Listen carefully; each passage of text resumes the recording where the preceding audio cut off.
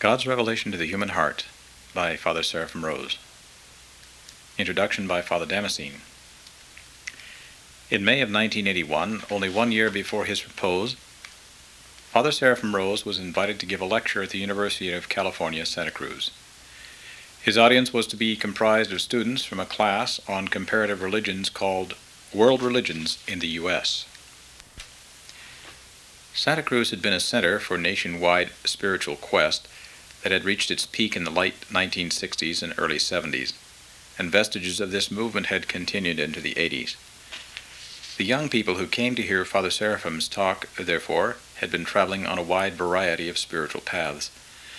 Popular in Santa Cruz at that time were various gurus who promised enlightenment or dazzled people with miracles: Rajneesh, Muktananda, Sri Chinmoy, and numerous others who had achieved temporary fame. Many seekers at the university, bypassing the spiritual disciplines taught by the gurus, sought direct religious experience through hallucinogenic drugs. Still others, dissatisfied with the spiritual poverty of Western culture, sought higher reality in Tibetan and Zen Buddhism, or in anglicized forms of American Indian shamanism. Finally, there remained those who wished to seek truth in their Christian heritage. Western Christendom, however, had long since been cut off from the fullness of its ancient tradition, and thus from an awareness of the spiritual, metaphysical principles on which it was based. Those who tried to make the best of contemporary Western Christianity, therefore, were prone to feel somewhat inferior before all the popularized religious traditions of the East, where the teachers had their metaphysics up their shirt sleeves, so to speak. Fr Seraphim came before this gamut of spiritual currents with something different to say, something that most of the people in his audience had never been exposed to before. He represented Christianity, the tradition that still, almost unconsciously, influenced the whole of Western culture, and yet his was not the anemic, superficial American Christianity that so many seekers had left behind to look elsewhere.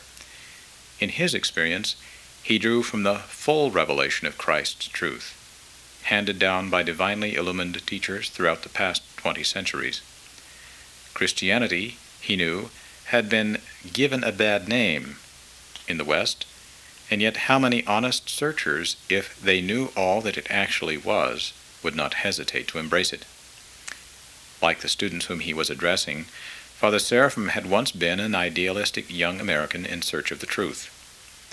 Having rejected the Protestant religion of his formative years, he undertook a zealous study of Oriental wisdom, learning the language of ancient China in order to translate its religious texts. But the soul, as he later realized, naturally seeks a personal God, and thus he was led, almost in spite of himself, back to the all-compelling truth of Christ. Still, this conversion might have never taken place had he not discovered the Eastern Orthodox Church, which was all but unknown in Western society.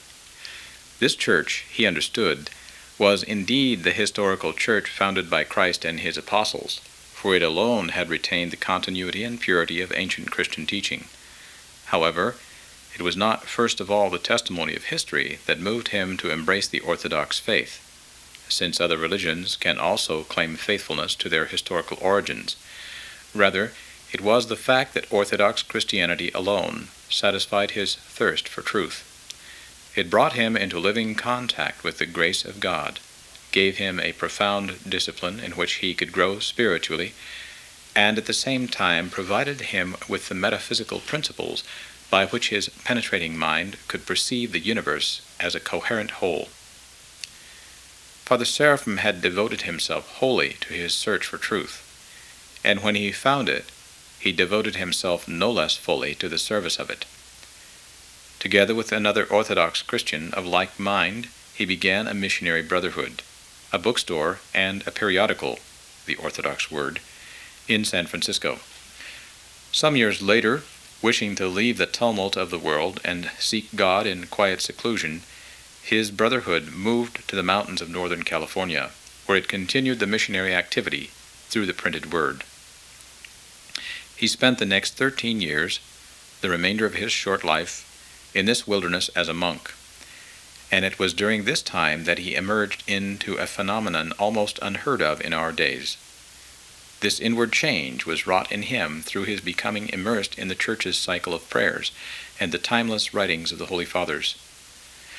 By diligently studying patristic texts with the purpose of practically using them for spiritual growth, he was able to think, feel, and believe as the early Fathers of the Church had done, until at last he became as one of them, a Holy Father of modern times, one of the rare transmitters of unchanging Christian wisdom to the contemporary world. Such was the caliber of the man who sat before the group of students at Santa Cruz University. With his piercing eyes, long beard, and black robe, his appearance was as striking as that of the gurus to whom the young people were flocking. But his intention was not to impress them on such an external level. He knew that, for any of these students to come to the fullness of truth, something deeper would have to take place within them. Fr Seraphim was well aware of how spiritually insensitive modern man had become, and thus he knew that people often needed some supernatural phenomena, some sensual but seemingly spiritual experiences to awaken any response in them. That was why so many young seekers followed, quote, holy men, or religious groups on the basis of the miracles they performed or the results they promised, as well as why hallucinogenic drugs, occult practices, and so-called charismatic experiences had become so popular. Fr Seraphim wished to tell the students that this desire to experience or see something, quote, spiritual, something beyond mundane everyday life, was not the right reason to undertake a spiritual quest. If one is honest, one will seek nothing but the fullness of truth, as Fr Seraphim himself had done, and will not stop at a state where only a portion of the truth is present, eliciting a deceptive feeling of satisfaction. It is true that Fr Seraphim had witnessed many miracles during his life. One of his mentors, Archbishop John Maximovich, had been a worker of wonders in the same way that the first apostles were. Fr Seraphim would tell the students of some of these wonders, but he would do this only to lead them towards deeper considerations. His ultimate aim, of course, was to awaken people to that which they truly desired, the living Christ. He recognized that, for all the spiritual denseness of contemporary Western man, the basic process of his conversion was no different from what it had been in the past ages. Conversion takes place when something in the heart is touched, when the heart begins to burn at being in contact with God-revealed truth. Before this can take place, however, the person often has to feel an absence of this truth, and to actually experience suffering as a result of its want. People in the affluent Western world often have this feeling of spiritual torment suppressed from their consciousness, so occupied are they with physical comforts and stimulations. In countries where people are deprived of freedom and comfort, on the other hand, the spiritual hunger of man becomes more immediate and desperate. Therefore, Fr Seraphim realized people in the free world have an important lesson to learn from those behind the Iron Curtain concerning the awakening of religious faith. But could the former people, living in what might be called a fool's paradise, translate the real and essential experience of the latter into a form that they could even begin to understand? Fr Seraphim hoped so, for he knew that, without a knowledge of Golgotha and the cross, one could never come to a real knowledge of Christ, the incarnate God. One of Fr Seraphim's intentions in speaking to the students was to show them that spiritual life is not just something to be, quote, enjoyed, but was rather a kind of battleground where the soul becomes purified through suffering. To many of the students, this was a novel concept. For who of the modern-day religious figures wishing to gain a popular following would have called people to a way of ceaseless suffering and struggle? Such, however, was the way that Christ himself went and beckoned men to follow, and Fr Seraphim, indicating this narrow path in the course of his lecture, moved some of his listeners to take up their crosses and follow it. Unfortunately, judging from the questions he was asked after his lecture, the majority of the students seemed to somehow miss the point. He had been speaking about the elemental reality of Christian life, what it means to be converted in one's heart and transformed by Christ. He had called the search for truth a matter of life or death. In contrast to this urgency, many of the questions he was asked appeared to be motivated by little more than idle curiosity.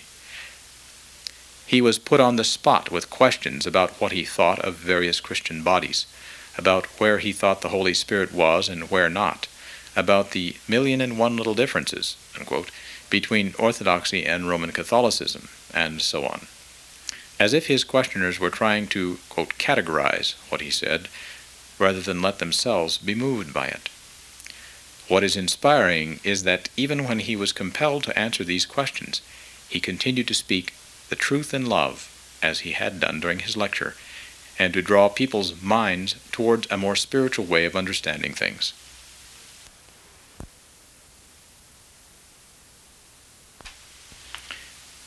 The lecture, God's Revelation to the Human Heart, is read by a monk of the St. Herman Brotherhood until Fr Seraphim himself began to be recorded.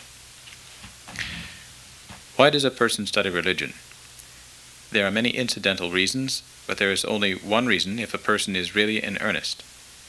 In a word, it is to come into contact with reality, to find a reality deeper than the everyday reality that so quickly changes, rots away, leaves nothing behind, and offers no lasting happiness to the human soul. Every religion that is sincere tries to open up contact with this reality. I would like to say a few words today about how Orthodox Christianity tries to do this, to open up spiritual reality to the religious seeker.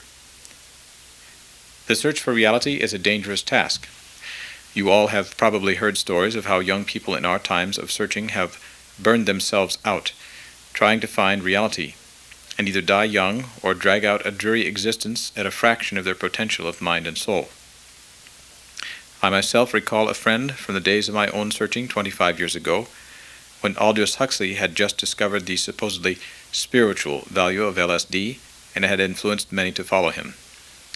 This young man, a typical religious searcher who might be attending a course like this, once told me, "No matter what you might say of the dangers of drugs, you must admit that anything is better than everyday American life, which is spiritually dead."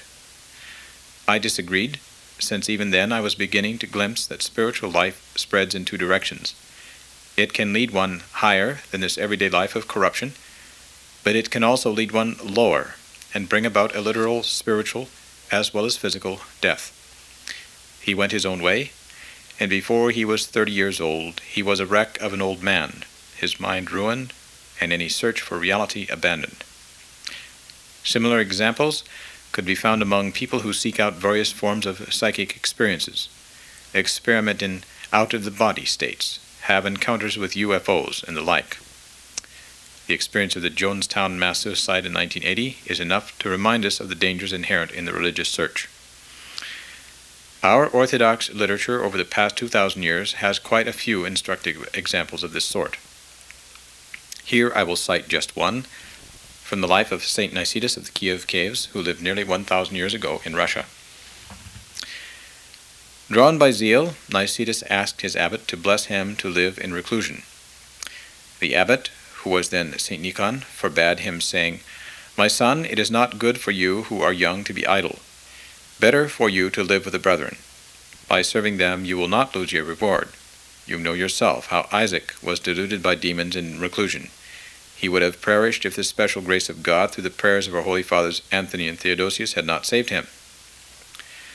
"Father," Nicetas replied, "I will never be deceived by anything of that kind, but I want to stand firmly against the wiles of the demons and to ask God to give me the gift of miracle working like Isaac the recluse, who even till now performs many miracles." "Your desire," said the abbot again, "is beyond your power. Be on your guard lest, having been exalted, you fall.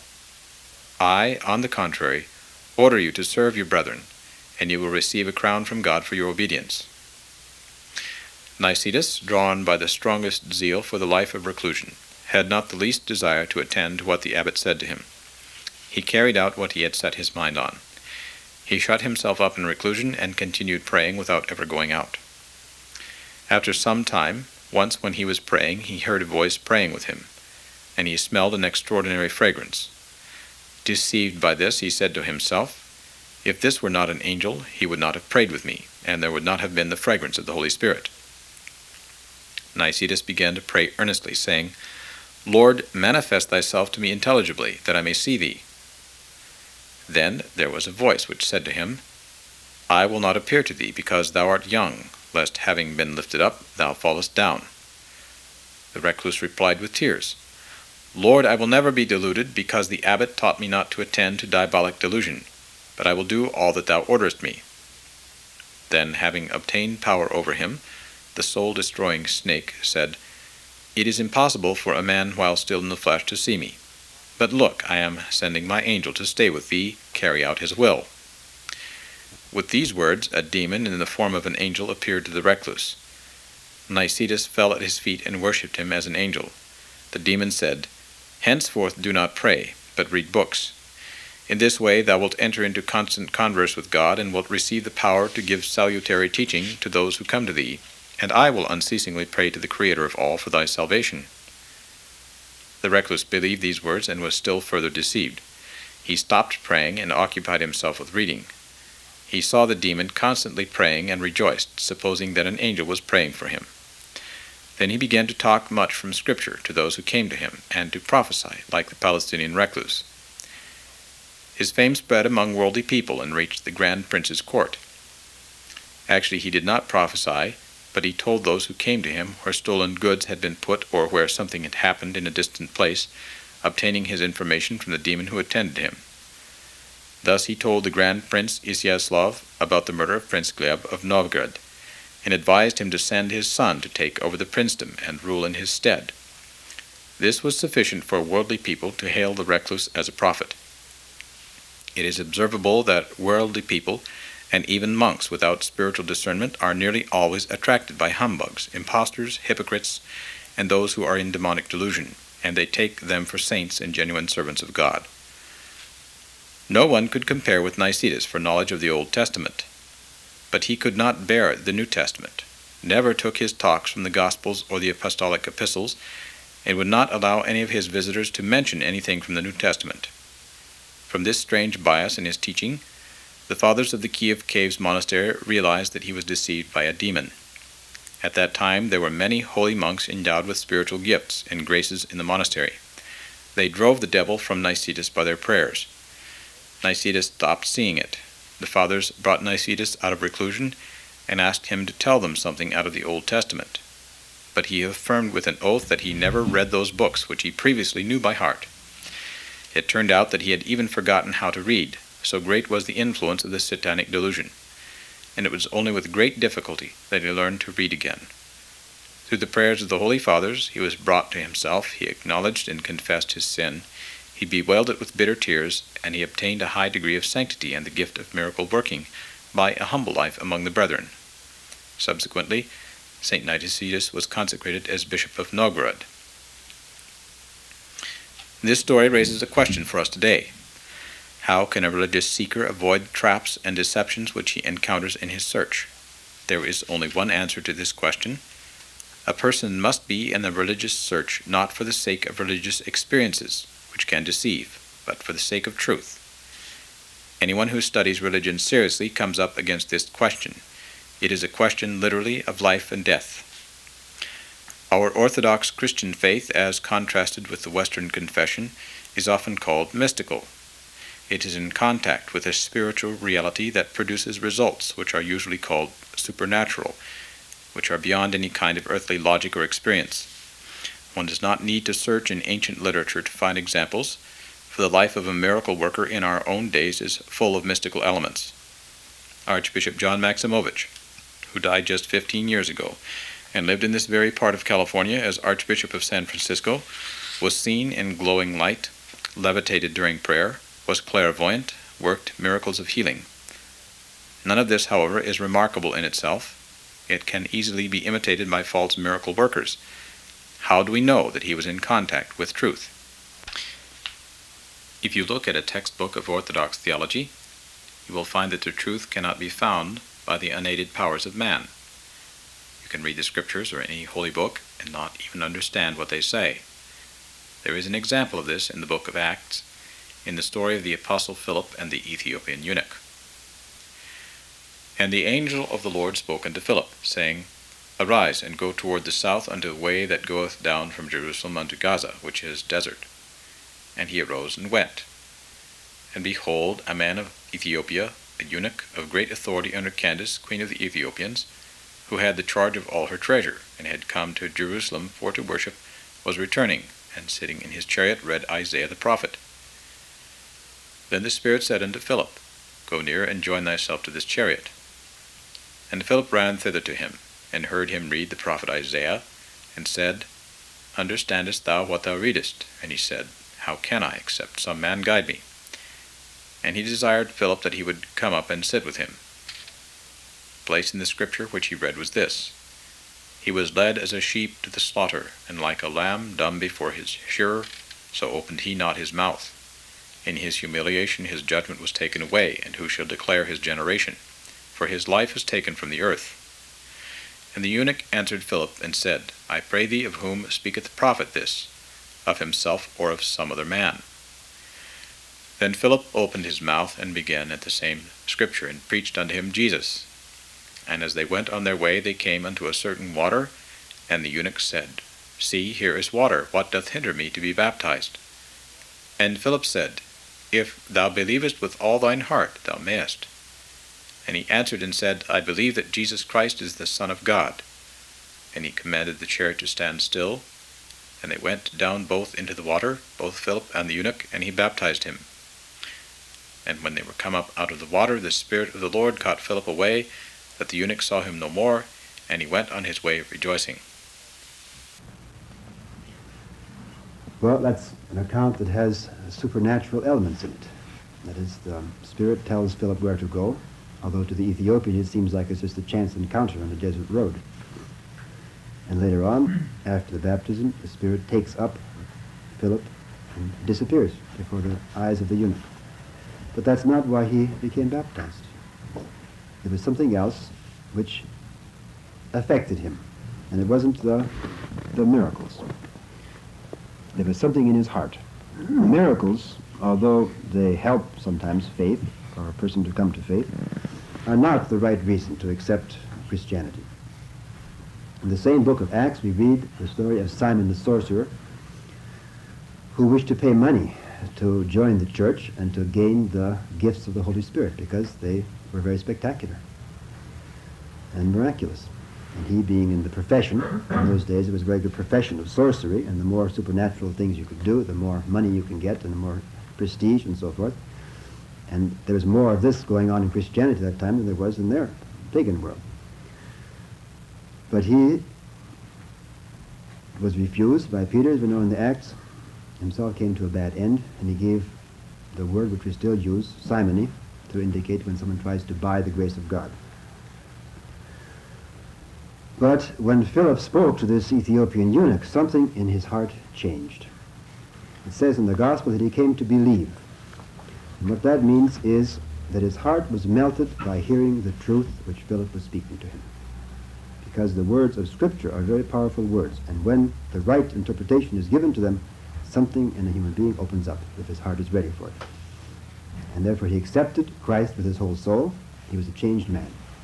And not for the sake of miracles, but for the sake of that thing which Christ came to earth to bring. The same thing can be seen in another place of the New Testament, when two of the disciples of Christ were walking on the road to Emmaus in Luke chapter 24. Christ himself, on the very day of his resurrection, joined them and began walking with them and asking them, why are you so excited? And they began to say, well, you're the only one who doesn't understand what's happened in Jerusalem. There's this man we thought was the Messiah, and he was killed, and now they say he's risen from the dead. We don't know what to believe. And so he began to open their hearts and begin to explain what the Old Testament says is going to happen to the Messiah. And later on, they came to Emmaus, and Christ made as though he's going to go on further. And out of love, simple love, because he's a stranger and he should have a place to stay for the night, they asked him to spend the night. Therefore he sat down with them, began to eat. He broke the bread, as he did at the Last Supper, and their eyes were open. They saw it was Christ himself, and then he's gone. right before their eyes. And you wonder why, what is this thing that was so, and they begin to question themselves and say, there's something strange. And they remember that all the time he was with them, walking on the road, even though they didn't recognize him. They felt a burning in their hearts. And so if you ask what it was that sort of made them recognize Christ in the end, it's this burning heart. Something is touched in their heart. And not just the fact that he vanished out of their sight, because magicians can do that also. So it was not, first of all, miracles that reveal God to men. It's something in the heart that it's something about God which is revealed to a heart which is ready for it. That's what this burning heart means. And this is the way they had contact with God who came in the flesh. And this is how what is called revelation comes about. The heart is moved and changed by the presence of God, or by someone who is filled with the Spirit of God, or by hearing the Word of God, hearing the truth about him preached. That is how the apostles had the power to go out to literally the whole inhabited earth, to India, perhaps even as far as China, to Russia in the north, where the Scythians were living, to Britain in the west, to Abyssinia in the south, to virtually the whole inhabited world at that time. The gospel was preached within that first decades after the resurrection of Christ. And it is the same today, even though people have become much more insensitive and dense spiritually, much less simple, and do not respond so easily to the truth. In the case of Archbishop John, those who have come to believe through him have been moved not first of all by his miracles, but by something that moved their hearts about him. I'll give her an example from his life. In Shanghai, where he was bishop during World War II, I was told by a good friend of ours who died a few years ago, a lady who was a voice instructor. She had the assignment, since Archbishop John his fasting was so strict that he, as she explained it to me once, his lower jaw lost power during fast times, and therefore he spoke very indistinctly. And she had the assignment of giving him lessons to sort of exercise the jaw and make it so he can speak a little more distinctly. And he would always come to her at regular intervals, and whenever he finished the lesson, he would leave a $20 American bill. It was his custom to leave for the lesson. And during the wartime, this lady became very ill. She was in the hospital, and there, I think bombardment was going on from the Japanese at that time. And it was impossible, there was no communications in the city. It was impossible to get word to him where she was. And she had in her heart only one idea. I'm going to die. It's very clear. Whatever the doctor says, I'm going to die. In fact, the doctor said it was a desperate case. And my only hope is if he will come and help me, give me Holy Communion, and I'll somehow be saved. And so she begged people to call him up. The phones weren't working. Somehow get word to him. There's a terrible storm. There was no possible way of getting out, to getting word to him. And so all she could do was to cry out, "Help, help, Archbishop John, come!" And of course, they said the poor woman is raving. There's no possible contact with him. And that night, as she was shouting this, all of a sudden, the doors open up in the midst of the storm, and in walks Archbishop John with Holy Communion. She comes up to her and gives her confession, calms her down, and she's of course overjoyed. And finally he gives her Holy Communion and leaves. The next morning she wakes up and she feels she slept 24 hours or something, and she feels she's recovering. And she said, it must be the fact that Archbishop John came. And the nurses said, Archbishop John, no such thing that happened. There was nobody here. The person on the bed next to her said, yes, there was somebody here. It's a very vague thing, but there was somebody there doing something to her. And I began to wonder when she's having hallucinations. And they were cleaning her head that day. They discovered under her pillow a $20 American bill. She said, aha, that's the proof. He was here. And you ask, how did he know? How did he manage to get to her? That's a very good question. Because there's no human communication possible to get the message across. One can say that it was revealed to him, as many things like that were revealed to him. But how was it revealed to him? Why was it revealed to him and not to somebody else? And why is the truth, it seems, revealed to some people and not to others? Is there a special organ for receiving revelation? And I think we can say yes, in a certain sense there is a special organ by which we receive revelation from God. Usually we close it. We don't let it open up. God's revelation is given to something called a loving heart. We know from the scriptures that God is love. Christianity is the religion of love. You can look at the failures, people who call themselves Christians in art, and you can say it's not love, but Christianity, when it's successful, practiced in the right way, is the religion of love. The Lord Jesus Christ himself said that his disciples will be known above all by the fact that they had love for each other. If you asked anyone who knew Archbishop John what it was that drew people to him, and still draw people to him who never heard and never saw him in life, the answer is always the same. He was overflowing with love. He sacrificed himself for his fellow men out of absolutely unselfish love for God and for his fellow men. And this is why things were revealed to him that would not get through to other people. He himself taught that for all the so-called mysticism of our Orthodox Church, which you will find in all the lives of saints and the writings of Holy Fathers, the truly Orthodox person always has his feet, both feet, firmly on the ground, facing whatever situation is given right in front of him. And whatever situation is right there, that's how you encounter Christ, encounter God. This loving heart is why anyone comes to the knowledge of the truth, even though God sometimes has to break down and humble a heart to make it receptive, as we know from the case of the Apostle Paul, who was breathing fire against the Christians, persecuting and so forth. But to God, the past, the present, and the future of the human heart are all present, and he sees where he can break through and communicate. The opposite of this, the opposite of the loving heart, which receives the revelation of God, is cold calculation, getting what you can out of people. In religious life, this produces fakery, charlatanism of all descriptions. If you look at the religious world today, you see there's a great deal that's going on. A lot of fakery, posing, calculation, taking advantage of various winds of fashion, which bring first one religion or one attitude into fashion, and then another one. But to find the truth, to have truth opened up to you, you have to look deeper. A year or so ago, I had a talk on a long train ride with a young American who, purely by chance, of course there's no chance in life, but seemingly by chance, met me on the train.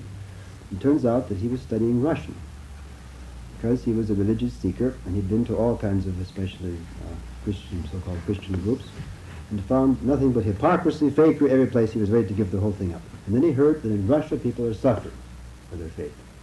And therefore he said, probably where people are suffering, there's going to be something real. There won't be such fakers as we have in America. So he started studying Russian with the idea of going to Russia and meeting people who are real Christians. And of course, this was an astonishing idea to me, because here I was a Russian Orthodox priest, and he was very impressed by that fact. And we had a long discussion about religion, and a lot of his ideas were quite sound. But the idea that where suffering is taking place, there maybe there's going to be some kind of reality. It's a very sound idea. Because in the 4th century, one of our great Orthodox theologians, St. Gregory, the theologian, he defined orthodoxy in a way as suffering orthodoxy. And for the whole history of the church, from the very beginning, the apostles were persecuted. Almost all the apostles died as martyrs. Peter was crucified upside down. Andrew was crucified on an X-shaped cross. Almost all the apostles were martyred for their faith and tortured. The first 3 centuries is the age of catacombs, with tremendous sufferings going on. And after that, there was the suffering of all kinds of various opinions about what Christianity was, and there was fights and persecutions over that. Then there were the invasions by Arabs to the Orthodox countries, by the Turks. In the 20th century, the communists, who have persecuted religion as never before. So actually, our Orthodox faith is a suffering faith.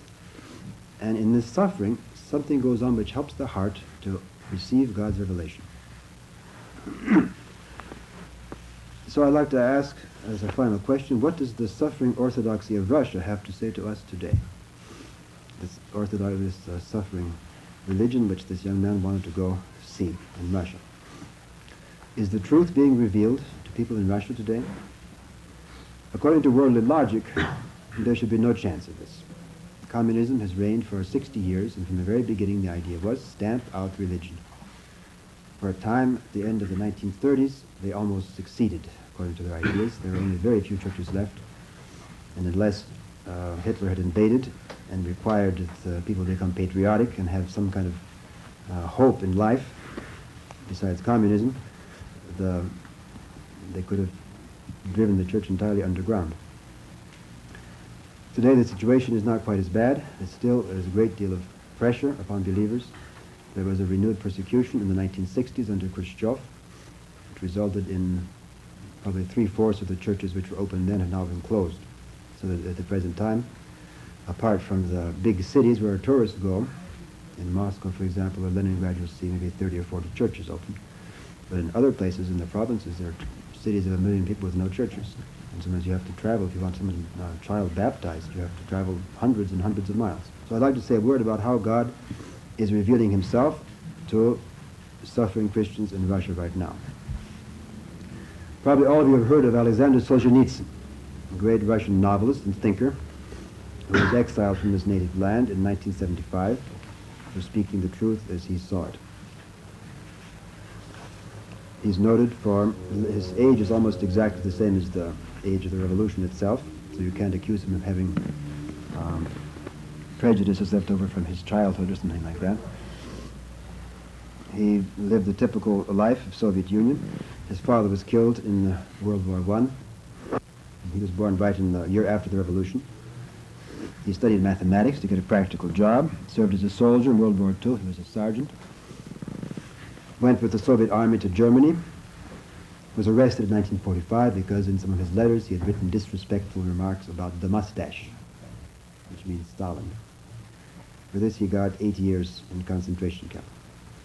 At the end of this sentence, in 1953, he was exiled, which means you're not exactly in prison, but you're not very free either.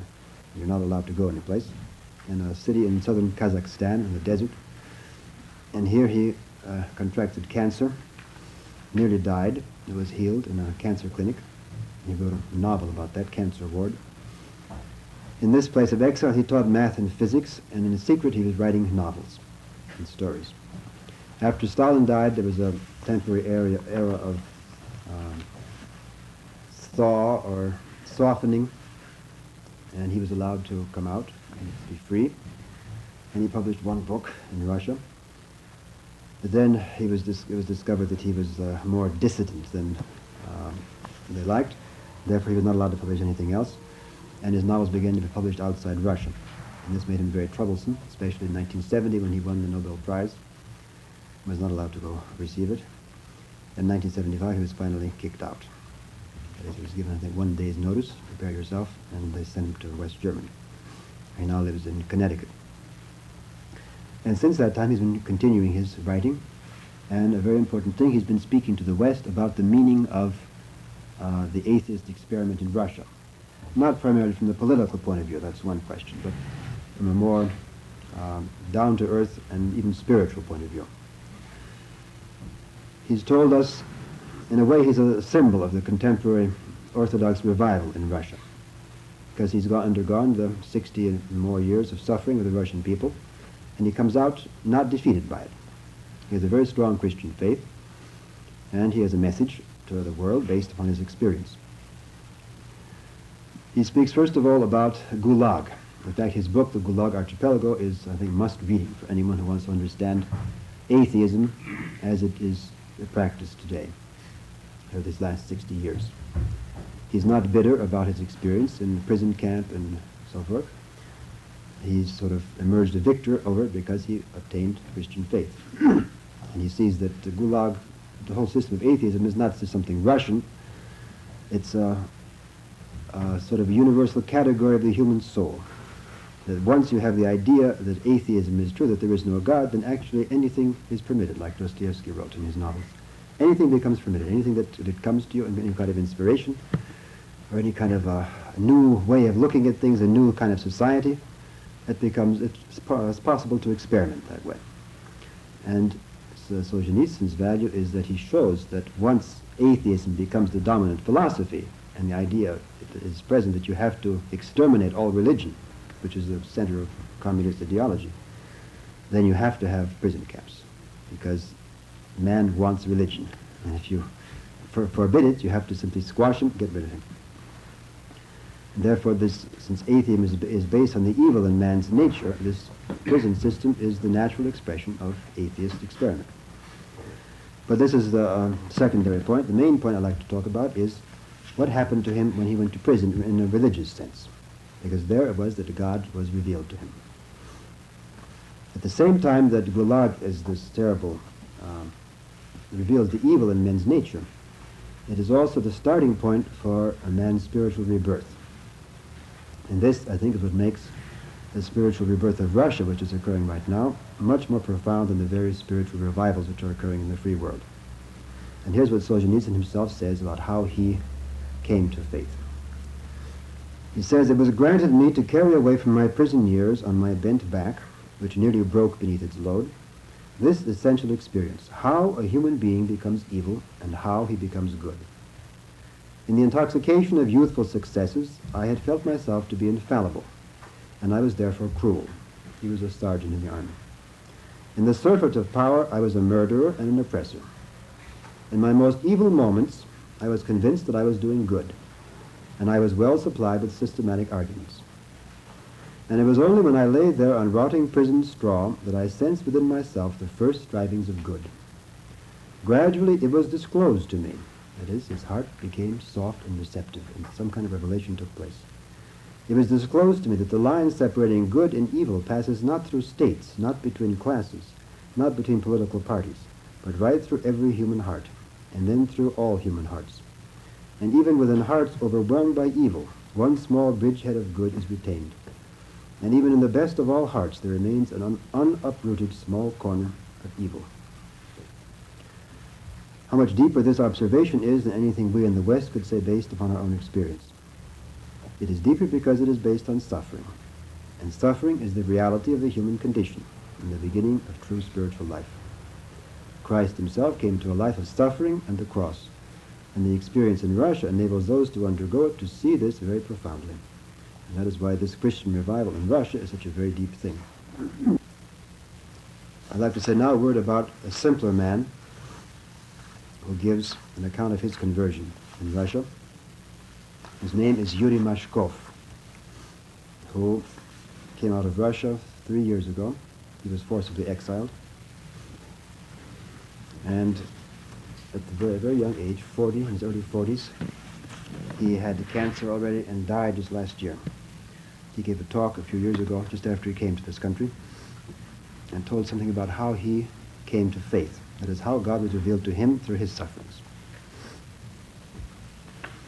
He was invited to talk at a Russian conference in New Jersey in 1978, and when he came to this talk, he told the people he didn't know what to say when he was driving there. He says, "I was disturbed. It seemed to me that I had nothing to tell you. The first half of my life, I was a student, and the second half I spent in prisons and the political concentration camps of the Gulag. And what can I say to people who are more educated than I am, more erudite, and even better informed about events in the Soviet Union?" Here we can see a contrast to what happens in the West. There are many people in the West being converted to Orthodoxy, it's true enough. And usually they have a large theoretical knowledge about Orthodoxy, but not this kind of experience of suffering and having to really pay for what you get. And therefore he speaks not from books, but from his own experience. Therefore, he said, "I decided not to write down my talk, but to say whatever God would place in my soul." And then as we were hurrying away from Bridgeport, Connecticut, in a splendid automobile along the astonishing freeway, in the midst of a luxuriant nature, I understood that all my spiritually tormenting life in the atheist paradise, my path from atheism and Marxism to Orthodox faith and Russian to Orthodox faith, is the only valuable information that can be of interest to you. My life is of interest only inasmuch as it is a drop in the ocean of the Orthodox religious rebirth. He tells about his life. He was born in the bloody year of 1937 in the village of Klishchev, 30 miles from Moscow. My father, a blacksmith, died in the war, and I have no remembrance of him. My mother, who worked at various jobs, was indifferent to religion. My grandmother was religious. In fact, in Russia, you'll find almost always there's one grandmother or mother who's religious, and they often bring the family back to faith. But she had no authority in my eyes because she was totally illiterate. Of course, I was baptized as a child, but in my school years I took off my cross, and until the age of 25 I was a convinced atheist. After finishing the 7-year primary school, I had the good fortune to enter the Moscow Higher School of Art and Industry, and I studied there 5 years out of the 7. Thus, outwardly, my life had begun very successfully. In time, I would have received the diploma of an artist and would be able to work wherever I wanted. This is a typical Soviet academic biography. That is, so the academic life is considered very serious. If you pass, you get open ticket to many good things in Soviet life. If you don't pass, then you clean the streets or something like that. But the boring Soviet life and spiritual dissatisfaction gave me no peace. And somewhere at the end of 1955, when I was 19 years old, there occurred an event outwardly unnoticeable, which, however, overturned my life and finally brought me here. This event occurred in my soul and consisted in the fact that I understood in what kind of society I was living. Despite all the naked Soviet propaganda, I understood that I was living under a regime of absolute rightlessness and absolute cruelty. Very many students came to the same conclusion at this time, and in time there appeared those who thought as I did. And we all considered it our duty to tell the people about our discovery and to somehow act against the triumph of evil. Of course, this is idealistic current of youth, which is to be seen in the Western world also. But the secret police looks very carefully after all the citizens of the USSR, and when, on November 7th, 1958, when he was just 21 years old, we gathered at an organizational meeting to decide the question of an underground publication, 6 of us were arrested, and all who did not repent were given the highest punishment for anti-Soviet agitation, 7 years each in concentration camp. Thus began a new path in my life. Up to here, we should note there's no religious conversion at all. He's just an idealistic youth who has suddenly been squashed and sent away to the Gulag. All of us then were atheists of the Euro-communist camp. That is, we believed that Marxism in itself was a true teaching, which leads the people to a bright future, to a kingdom of freedom and justice. And the Moscow criminals, for some reason, did not want to realize this teaching in life. In the concentration camp, this idea completely and forever died in all of us.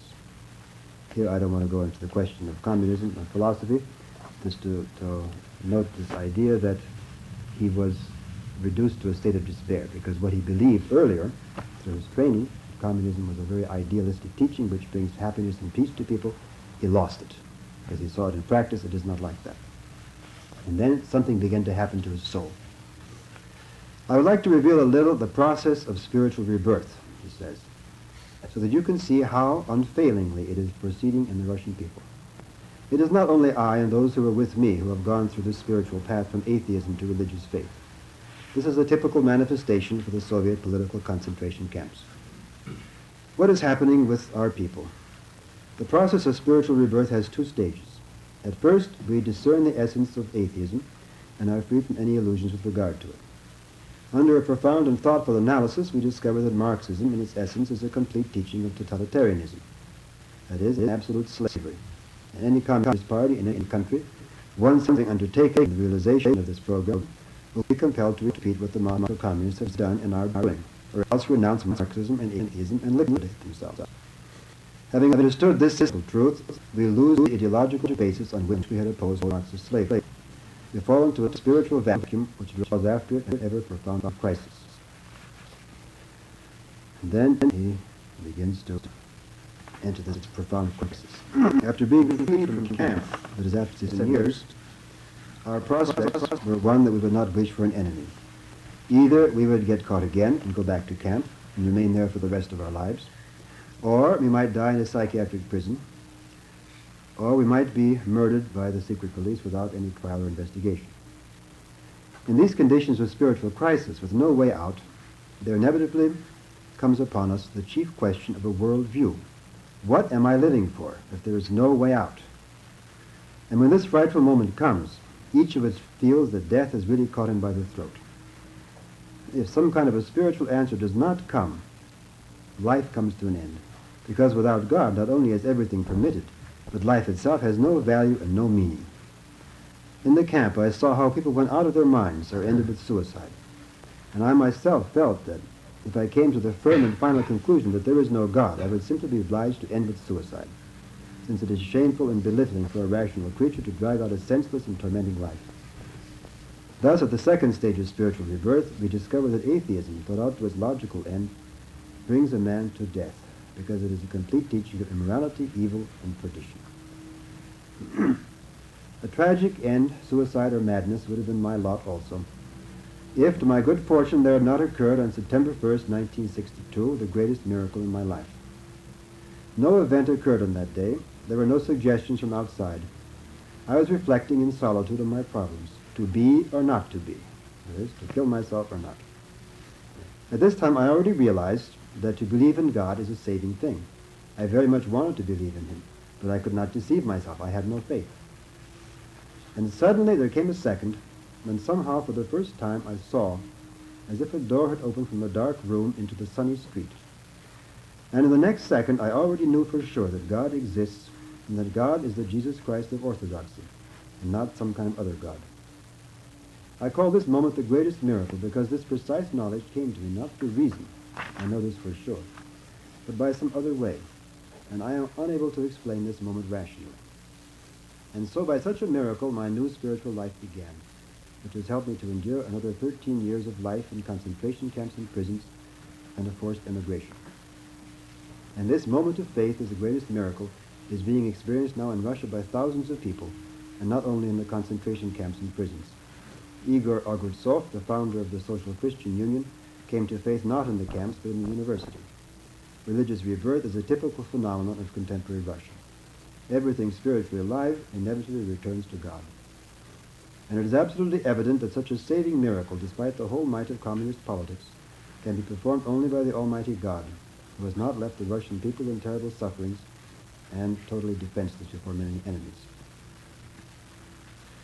Well, this experience of this one man, who then died very shortly after this, shows us something about, in the most practical kind of way, how God reveals himself. That is, something happens in the heart, and suffering helps it, but there's no infallible means for attaining this. We know, for example, there's much literature that's come out of Russia in these last 60 years, and we know many cases of people who were in prison camps who were not converted. In fact, there's a very interesting book, which is in English by Marchenko, called My Testimony. And he's simply an honest man, and he couldn't stand this frightful feeling of fakery in Soviet Russia, the fact that everybody lies to you. And therefore he told the truth. In telling the truth, he got into camp. And they gave him the usual interrogations, and they kept telling him, you know, if you keep your ideas, even if you get out, you're going to come back here, why don't you just change and do what everybody else does? And he said, I can't, I'm an honest man. And he would look at people who are believers, and he said, the only happy people in the prison camps are believers, because they say, I'm suffering for Christ. And they're satisfied. Somehow they accept this is for Christ. And I can't, because I don't believe in Christ. And so he just looks at the jailers, he gets mad, he wants to pound the doors at them. And when he gets out, he's filled with bitterness and wants to kill them all off. And he knows that he'll just get back there again. In fact, they put him, after he wrote this book, again he was sent back. And so we see in his case, so far his heart didn't melt. He's still hard. But of course, the heart is a very complex thing. And maybe someday he will change. But it shows that there's no infallible means. You can't simply put a man in a prison camp and say, aha, we'll make him a Christian this way, because it doesn't work. Some become Christians, some don't. But this process of revelation occurs in a very simple way. That is, a person is in need, he suffers, and then somehow this other world opens up. And the more you're in a process of suffering and in difficulties and desperate for God, the more he's going to come to your aid and open up what he is, show you the way to get out. And this is why it is not some kind of spectacular things like miracles that we should look forward to. That is, the heavens should be opened up, angels should come down. And from the story of the saint in the Kiev caves, we already know this is the worst possible way. This is going to lead to some kind of deception. But the heart which tries to humble itself and simply knows that it's suffering and that there's somehow some higher truth which can not only help the suffering, but bring it into a totally different dimension. Just as Christ went to his suffering on the cross, endured this horrible kind of death, which is the most shameful kind of death at that time. And then, totally to the consternation of his own disciples, he rose from the dead, and then ascended to heaven, and sent his Holy Spirit, and began the history of the whole Church of Christ. Well, that's basically what I say about revelation in orthodoxy. You can ask some questions or have a discussion on those points. Could you talk a little about the Orthodox view of the Holy Spirit, and maybe in relation to that, the view of non-Orthodox sacraments, Christian sacraments, whether the Holy Spirit is there? Well, the Holy Spirit was sent. The Holy Spirit was sent by our Lord Jesus Christ on the day of Pentecost, the 50th day after his resurrection, the 10th day after he himself ascended to heaven, in order to remain with the church to the end of time. And historically, there was one church which he founded. And actually, I think if you look historically, well, there were people who did that. There was a whole history of the church in Uganda. There were two seminarians in the 1920s who were studying in an Anglican seminary and began to see that the teaching they were being given was not the same as the teaching they were reading in the ancient fathers. And so they began to think Roman Catholicism must be the answer. That must be the ancient church. They called it the search for the true ancient church. And they went to study in the Roman Catholic seminary, and they began to see that the teaching they were being given was not the same as the teaching they were reading in the ancient fathers of the church. And they began to say, well, where is the truth? If the truth can be changed like that, then where is the truth of Christ? And then they heard about the Orthodox faith. And they went through all kinds of trials to find where the Orthodox faith was. They first found someone who called himself Orthodox and was just a charlatan, passing about and giving out what he called sacraments. And when some Greek priest or Greek layman told them there's something funny about that man, they sort of saw that and repented and changed their mind and began to search again. Then the bishop they went to was not a very good bishop, the first Orthodox bishop they encountered. And he said, oh, don't bother, all religions are the same, go back to the Anglicans. And they didn't let that discourage them. And they finally found an Orthodox bishop who was teaching what he should be teaching, and they became Orthodox, and today the church is spreading in Africa, throughout Uganda, Kenya, and the Congo, Zaire, Tanzania, and so forth. And we even have records of their services which are very impressive. They've taken the Byzantine Greek chant, and without trying to do anything to it, they simply chant it in their own way, in their own languages, and it comes out very dignified sounding, sort of a local African flavor, but very, just like the same thing the Greeks did when they took the Hebrew chant. And they looked historically and found that there's one church which comes down directly from Christ and teaches the same thing, and that's the Orthodox Church. And therefore, if you look historically, you'll find that the other churches have deviated. In Roman Catholicism, first of all, in the 11th century, and the big issue finally came to a head about the position of the Pope in the Church, and the Pope rejected the Orthodox answer and took the whole West with him away from that. And to this day, the Holy Spirit acts in the Church, in the Orthodox Church. In most Western groups, Protestant groups, whatever they have, they seldom even call them sacraments. So you wouldn't really look for the grace of the Holy Spirit in something which they themselves do not regard as sacraments. Of course, Roman Catholics and a few other groups do consider they have sacraments. I myself would say that the true sacraments, in the sense that Christ founded them, are to be found only in the Orthodox Church. And those who, taking the name of sacrament, try to make the best they can out of it, that's a matter between that soul and God. And whatever God might want to do with that soul, that's his affair. And it might not only be a psychological thing, I don't know, that's for God to choose. But the means he instituted in the Church came down to this very day in the Orthodox Church. In fact, you see historically that we do the same things they did in the ancient church. Philip took the eunuch into the river and baptized him, and down in the very same way we do, with 3 immersions in the name of the Father and the Son and the Holy Spirit. And we keep that's why Orthodoxy is known for being so old-fashioned. We keep deliberately the old-fashioned ways which came down from Christ, the apostles, the early fathers of the church. Yet the demons appear as angels and say the things that angels would say. And how can one distinguish what is the truth? It's a very good question. You have to be humbling yourself. You have to be in a state of wanting the truth of God and not seeking after some kind of experiences. Of course, I would say, become Orthodox Christian to find out the whole discipline that is of leading a Christian life. And this helps. There's no guarantee, because you can be deceived as an Orthodox Christian too. But the fathers give basic words of advice. For example, they say, if someone appears to you as an angel of light, distrust it. And God will not condemn you if he actually wants to appear to you and you reject him. Because if he really wants to get a message to you, he'll come again and find a way of getting through to you. And in fact, he praises you for being distrustful because you don't want to fall into some kind of deception. Those who are in a more advanced spiritual state, with more experience of these things, we know in the life, for example, of St. Anthony the Great, who all the time was seeing demons. And they asked him how he knew. And he said, when an angel appears, I feel very calm. When a demon appears, even if it looks like an angel, I feel a disturbance. But that's a little dangerous for beginners, because you can feel very calm about demons too, if you aren't experienced. But I said the basic answer is to enter into the discipline of the Orthodox Church, and that helps. The more you read, for example, these accounts, and you see sort of particular ways in which demons manifest themselves, and you can often, just by saying, oh, that's a typical way they're going to trick me, you can instantly sort of refuse it. Well, you did a talk last night on the apocalypse. Something. Well, yeah, how we look at the events of the time, of these times. Can you hit that lightly? Just kind of let us know where you were coming. I wasn't really about where you were coming.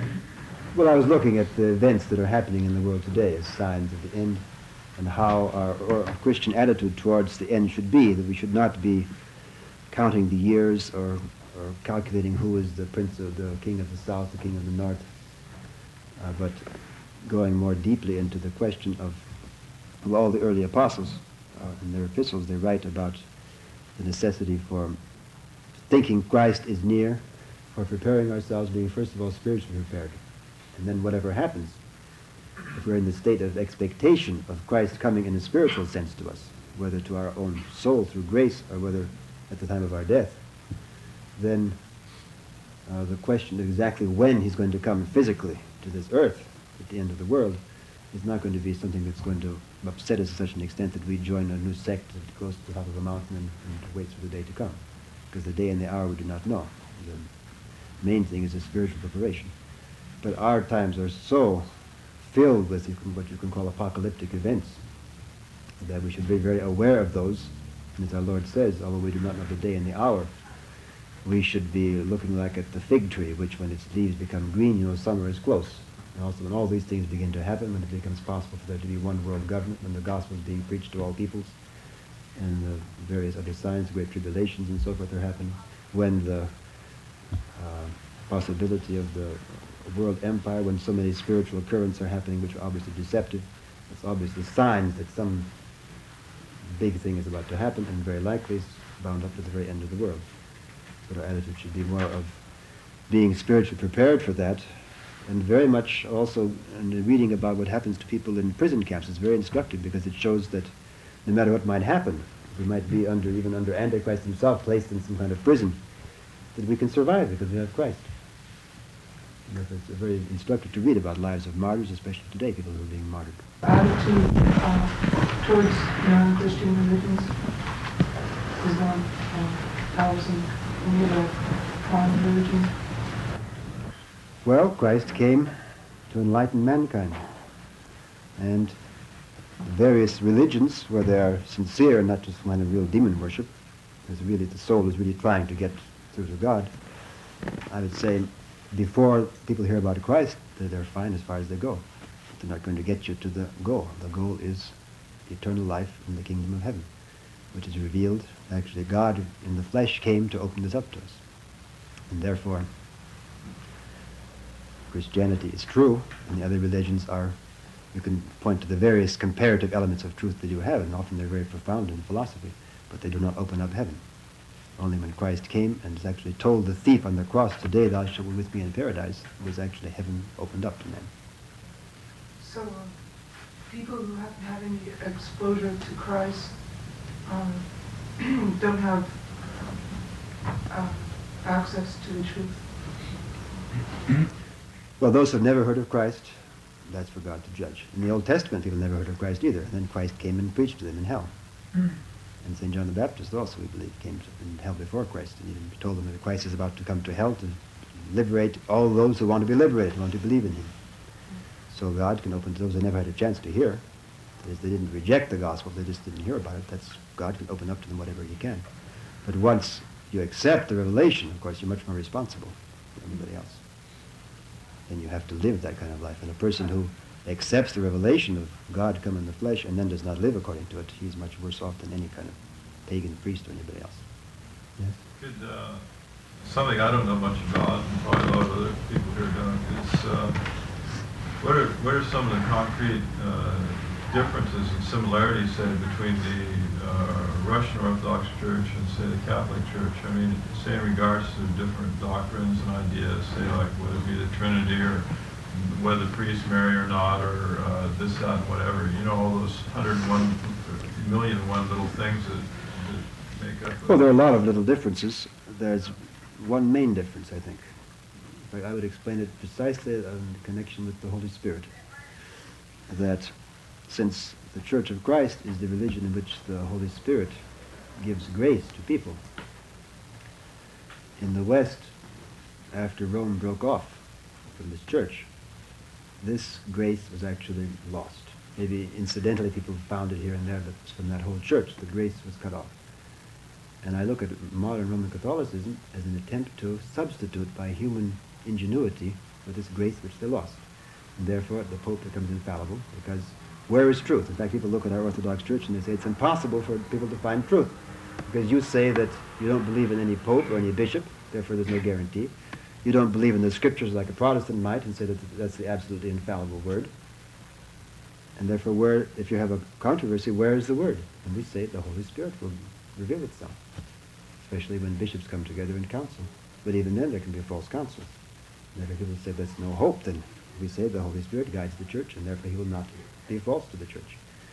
And if you haven't got that feeling, then you devise things like making the Bible infallible or making the Pope infallible, and then making everything orthodox, so many orthodox things, as the Roman Catholics did, into some kind of a law, so that everything is nicely defined. You break this law, you go to your confessor and get such a penance, and you're all set again.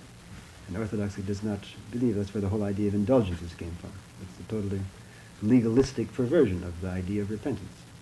If you repent, like the thief on the cross, you're saved. You can be saved at that moment. And Orthodoxy always emphasizes the spiritual aspect of the relationship of my soul to God. And all the sacraments of the church and all the means of discipline in the church is only a means of getting my soul right with God. And that's the whole of our faith.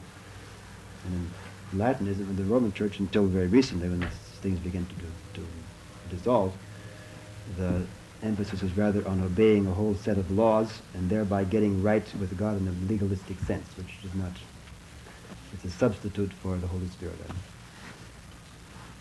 Do they still have, excuse me, one last question. Do they still have the fasting and all the early traditions in regards to Lent and things like this? Or, the Roman Church?